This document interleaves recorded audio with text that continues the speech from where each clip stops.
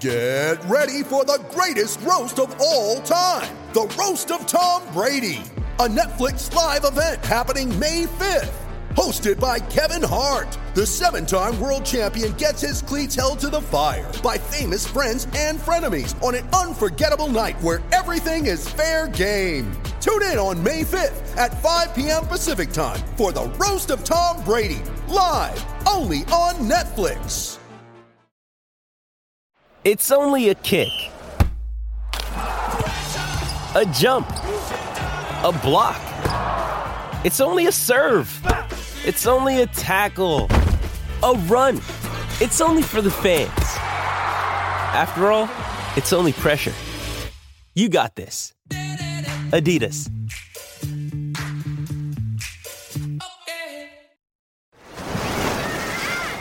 Hear that? Believe it or not, summer is just around the corner.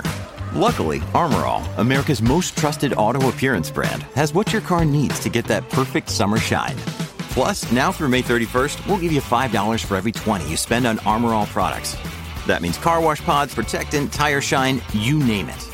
Find out how to get your $5 rebate at armorall.com. Armor All, less work, more clean. Terms apply.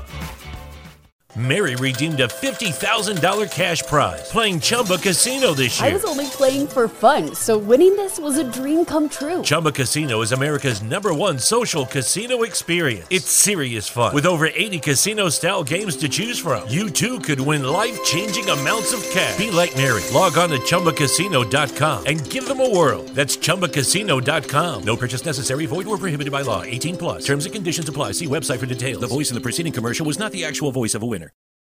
Hello and welcome to the Autosport Podcast. I'm your host, Alex Kalinauckas.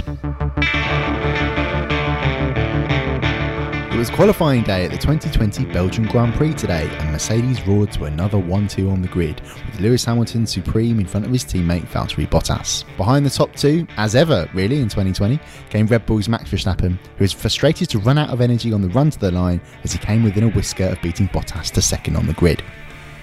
Elsewhere, Renault impressed with two cars in the top six, with Daniel Ricciardo and Esteban Ocon finishing either side of Alex Albon and the other Red Bull in fifth, but Albon was nevertheless pleased to find his car behaving more predictably. The other big talking point of the day was Ferrari, which endured further misery at Spa, where it so famously won from pole with Charles Leclerc a year ago, as both Leclerc and Sebastian Vettel were knocked out in Q2. Joining me to discuss all of that is Motorsport.com's F1 editor Jonathan Noble. Now, John, we've decamped back to our rural farmhouse in Jalais, which is a short drive from the track, where the garden backs out onto a large field full of some cows. And that's where I want to start, weirdly enough, because you started the day using them as a weather forecast. So how did that go for you? Today was going to be totally clear. I looked at the weather forecast. It said this morning no rain predicted. When I came down for breakfast, I looked out our back garden at the cows. They're all sat down, which I thought, that's interesting. Took a picture for a laugh. And then, of course, in P3 this morning, 5 minutes in, the rain arrived. So I'm going to be intrigued to see what those cows are doing tomorrow morning. Absolutely, particularly because it was a very, very, very light spattering of rain in FP3, but nevertheless it did have an impact because it actually made it for quite a boring session because hardly any laps went in and there were good chunks of no action on the track. Also interesting to know a reason behind that is the track was pretty green because there was an almighty sort of thunder and lightning storm about 6:30 on Friday night during the Porsche Super Cup practice session, which basically washed out all the rubber that had been laid down in practice. But there we go. Nevertheless, they didn't stop Lewis Hamilton today. The slightly fresher conditions at Spa. He blitzed his way twice to 2 track records, opted to go without a tow, just didn't want to have anybody in his way, have the risk of it going wrong. Okay, he said, yeah, there was a slight benefit to getting a tow, but ultimately just not worth the hassle, really. But he was just supreme. And I think what was really just tremendous, and there's a couple of videos doing the rounds on social media, is just how easy it looked in that car. Like, it's just, but the performance from Hamilton and the performance of the car were just so in line and just pretty close to perfect. So what did you make of that today, John? Yeah, he's just on it, isn't he? Everyone's finding this phase of the championship, but this is normally after you've had 12 races, that this is where he picks things up and really kind of accelerates his season and nails it. But we haven't had that many races. This is only race 7, so it's still relatively early in the season, but he's at one with his car. And I think the fact he had the choice on what to do with the toe today was quite interesting, because he could have opted for the toe.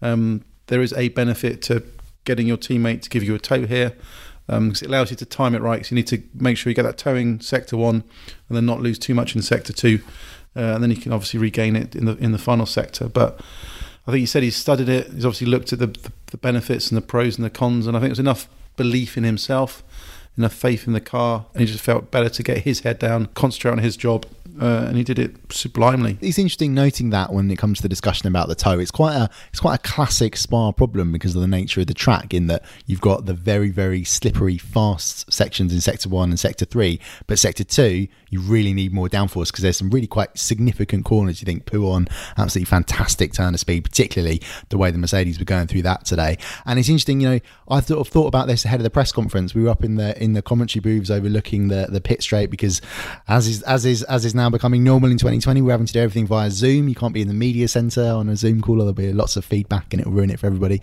But I was just sat up there, waiting for it all to kick off, and it just struck me that with the reduction in downforce levels for 2021, and then obviously the massive reduction in downforce levels for 2022, this could be as close to as fast and as dominant in terms of the downforce stakes as we're going to see, certainly for a fair while, because that is what Formula One engineers are all about. They will just try and reclaim every little bit of downforce that they can within the rules, but it's going to be different now. So we're reaching a level that, a sort of a maximum peak when it comes to these current cars. And I think that is what everyone kind of in a way hoped for when it was sort of described as like these are going to be the fastest ever cars, how the impact on the racing that has, notwithstanding, but just in terms of the spectacle of watching them in qualifying. So yeah, it was just it was just quite a poignant session, really, when you think about it, because of that. There's also quite a philosophical debate you can have around that everyone raves about Eau Rouge, and you watch it on TV, it looks spectacular.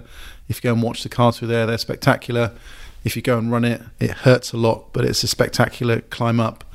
But for the drivers, they can almost do it blindfolded in effect, because it's easy flat. First lap out the pits, they're flat. So it's not really a challenge to it. And I think a lot of the modern Formula One corners have become so flat, they're effectively straights. And, what you want is corners like Eau Rouge, corners like Blanchimont, corners like Pouon, not to be easy flat. You want them to be just flat if the driver's feeling the bravest of the brave on the most perfect qualifying lap with the car perfectly set up. So that makes a real difference in the skill, because the fewer corners that are easy flat, the more differentiation you get between drivers. And I think that's what we really, really want in Formula One. Absolutely, but there was a difference between the Mercedes drivers today, quite a big chunk in the end between Hamilton and Valtteri Bottas. So he didn't seem too unfazed by not getting pole position. I wonder if he just thought, well, Hamilton out of reach today, I'm going to nail it at the start tomorrow and see where that's going. But he just never really seemed to get it going in qualifying. There were sort of mistakes in his first run in Q3, and then he said he felt he was on the limit when it came to his final run in Q3, but obviously still ends up fair well adrift. We already sort of said this ahead of the weekend. Bottas really, really needs to win here if the title fight is going to be interesting, because you say, John, this is the point of the year, sort of in terms of the calendar year, where Hamilton normally roars clear. You surprised that he wasn't more down in terms of qualifying, or do you think he's just like, okay, drop that one off, let's hit back tomorrow? Spa's unique. It's a bit like, I don't know if everyone watches the Macau Grand Prix, but Macau has a awfully long run down to turn 1 with a long toe, and actually the best place to start there is second place, because you get the toe off the leader and you launch past them into Lisboa. And I know drivers in the past have qualified on pole there and have actually deliberately got away slowly to get themselves in the toe, so they're in the right position for Lisboa. And it's the same here at Spa. Basically, you want to be second coming out of La Source. If you come second out of La Source, you've got an awfully good chance of getting that slipstream up through Eau Rouge and down that straight to Les Combes. And then you can kind of launch yourself through and take the lead. So that's ultimately Valtteri's belief tonight, and maybe even a bit of self-justification that, I'm sure he wanted pole position. As a driver, you never don't want pole, and you can, even on pole, you can engineer a scenario where you're in the right place coming out of La Source. But I think it's the one track on the calendar where it doesn't ultimately matter if you start first or second.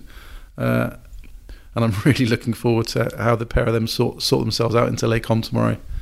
Absolutely. Well, what's been an interesting feature of the first laps, recent races in Spa, you'd say, is the performance of the Ferrari team. Obviously, last year, Charles Leclerc roaring away from pole position, but you think back to other races in the last couple of years where it's been the Ferrari cars powering by the Mercedes and other cars that have been starting ahead.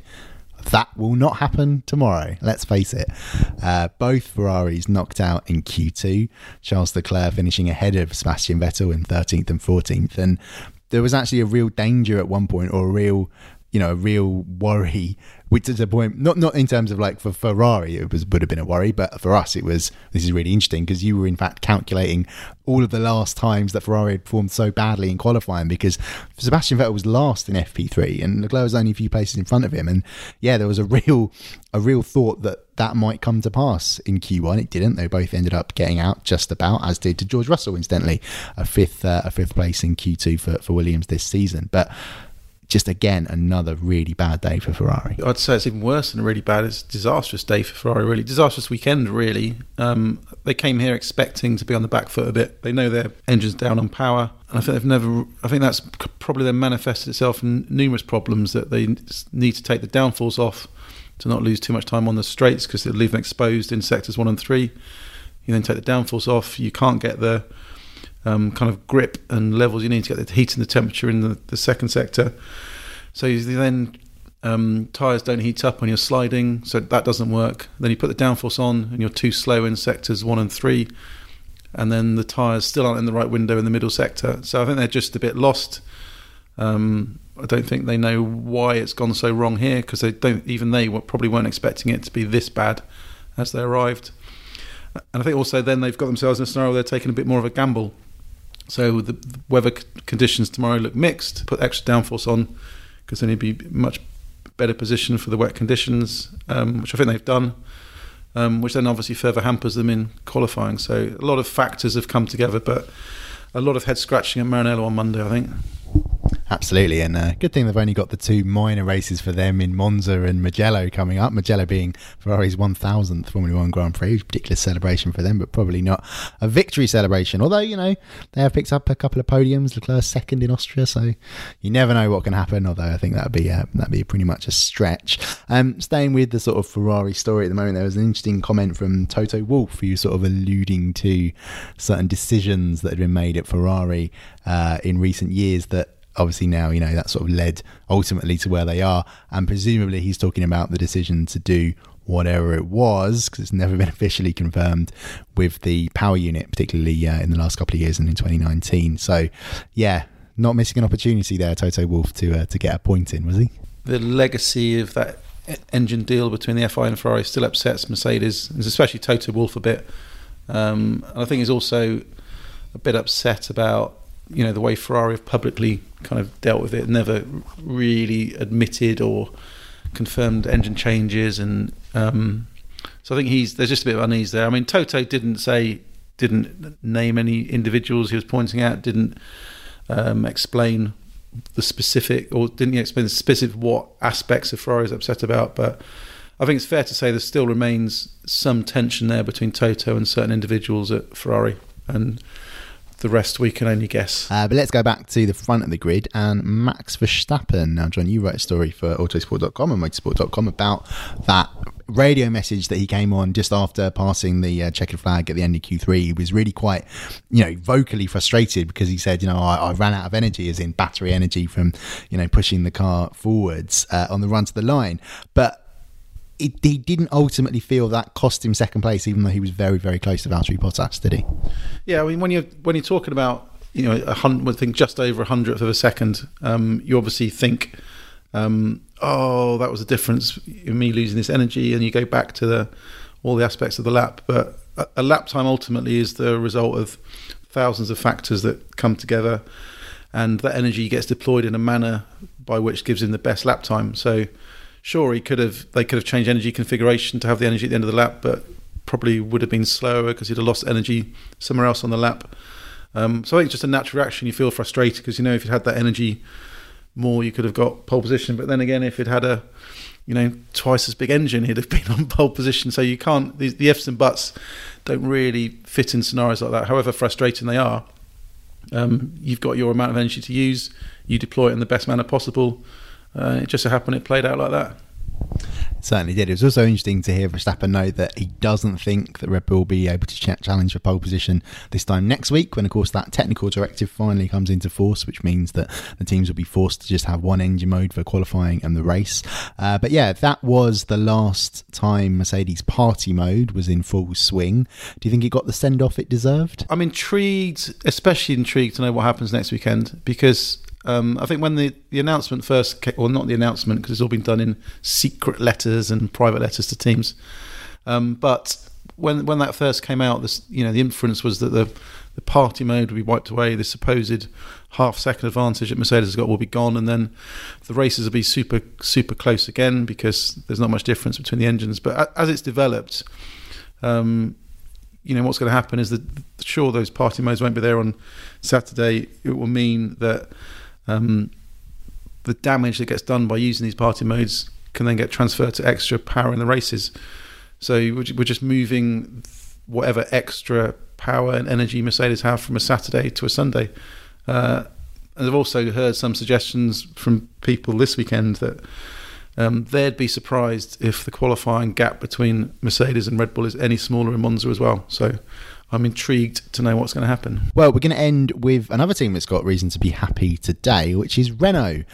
Team seemed a little bit sort of lost in Barcelona, I think it'd be fair to say. Went a few directions a little bit wrong with the setup and just generally didn't feel it was right in form when it came to sort of the higher downforce spec that track requires. But like Silverstone, you take the downforce off, Renault doing a lot better. They're absolutely rapid in Sector 1 and Sector 3. And two cars in the top 6, as we said at the start. Daniel Ricciardo, a brilliant 4th. So, yeah, how do you rate Renault's day, John? Great. I spoke to Daniel tonight. Absolutely chuffed. He said after they finished P2 yesterday, they said the team actually felt a little bit flat because it had been too good. That they kind of built their expectations up, and he said if we'd qualified 5th or 7th, which would have been a step forward from Spain, it would have been a letdown. So to have come out there and delivered a Row 2 start was fantastic. And he said that Renault car comes alive. He's much happier in low downforce configuration. It gets a balance there that's not there when it's in high downforce trim. He feels confident in it, can push, the straight line speed is there. So there's obviously an inherent concept that's coming out of these Renault cars that works better in these low downforce trim. But it bodes well for the team because we've got Spa this weekend is pretty low downforce. We're going to Monza next, which is minimum downforce. We've got some quick tracks coming out. Mugello, it's a long straight. We don't know yet, which way that's going to go for teams. But you've got Sochi with a long straight. The Bahrain outer loop is going to be lower downforce and high speed. So there's a lot of tracks coming up, which could be good for Renault. Indeed, they'll be certainly happy to keep an eye on everything in the title running, or the championship running, as it were. But yeah, let's just end, John, by having a little think about the start again for tomorrow's race, because as we were sort of saying earlier, the lap one is really fascinating here at Spa because of the way things develop between the front runners. But if it's dry tomorrow, the two Mercedes and Max Verstappen will be starting on the mediums, while those very slippery Renaults will be starting on the softs. So they'll have a grip advantage, particularly off the line. But nevertheless, that could come into play. Or we could have rain, because the teams have said that there's about a 60% chance of significant, wet weather tomorrow. Some talk about it being, a few hours before the start, which might mean it's sort of hanging around on the track, or it could impact the actual race itself. So either way, it'll be worth paying attention to the start of the race. But yeah, I'll tell you what are the cows telling you about what the start's going to be like tomorrow? Will it be wet or dry? We saw a few as we drove home. It's a bit dark out there to see the ones in the field, but there we go. I'll have to go and find the cows later for some bit of advice, or have breakfast with them tomorrow. But I think the start tomorrow is going to be there'll be two tails from it.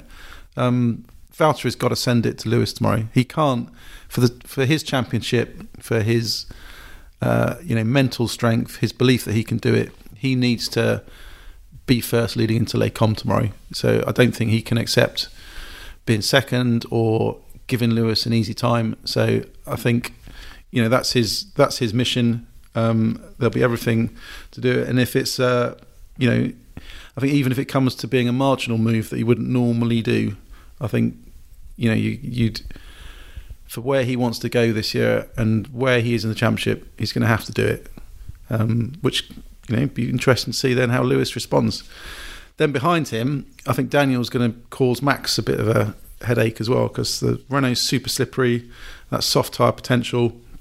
And I think if Daniel can get ahead of the Red Bulls on the first lap and kind of hold on near the Mercs a little bit, then he could start causing some trouble, because if he can use that straight line speed advantage to get past cars, then hold them off in sector 2, he could be a troublemaker, even if that Renault ultimately doesn't have the pace of the Red Bulls and Mercedes. Absolutely. Well, just touching on the two Mercedes potentially coming together. Good thing the team doesn't have form of that happening, particularly into Les Combes, where Nico Rosberg and Lewis Hamilton came together in 2014, very famously, and obviously I think that sparks quite an argument after the race. But anyway, let's leave it there. John, thanks very much. We'll wrap things up, and thanks to everybody for listening along. Now, just before we go, we'd like to remind you that the latest issue of Autosport magazine came out on Thursday and is available on supermarket shelves and in newsagents, as well as on the doormats of subscribers. There will be a new issue of the magazine for you to pick up every Thursday, packed full of news, analysis and the usual stunning photography.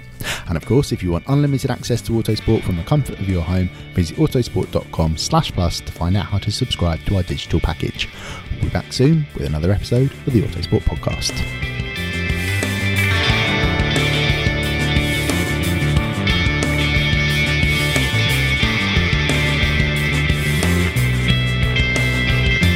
Music is 6 AM by Trilo, written by Marcus Simmons. See soundcloud.com/Trilo Music.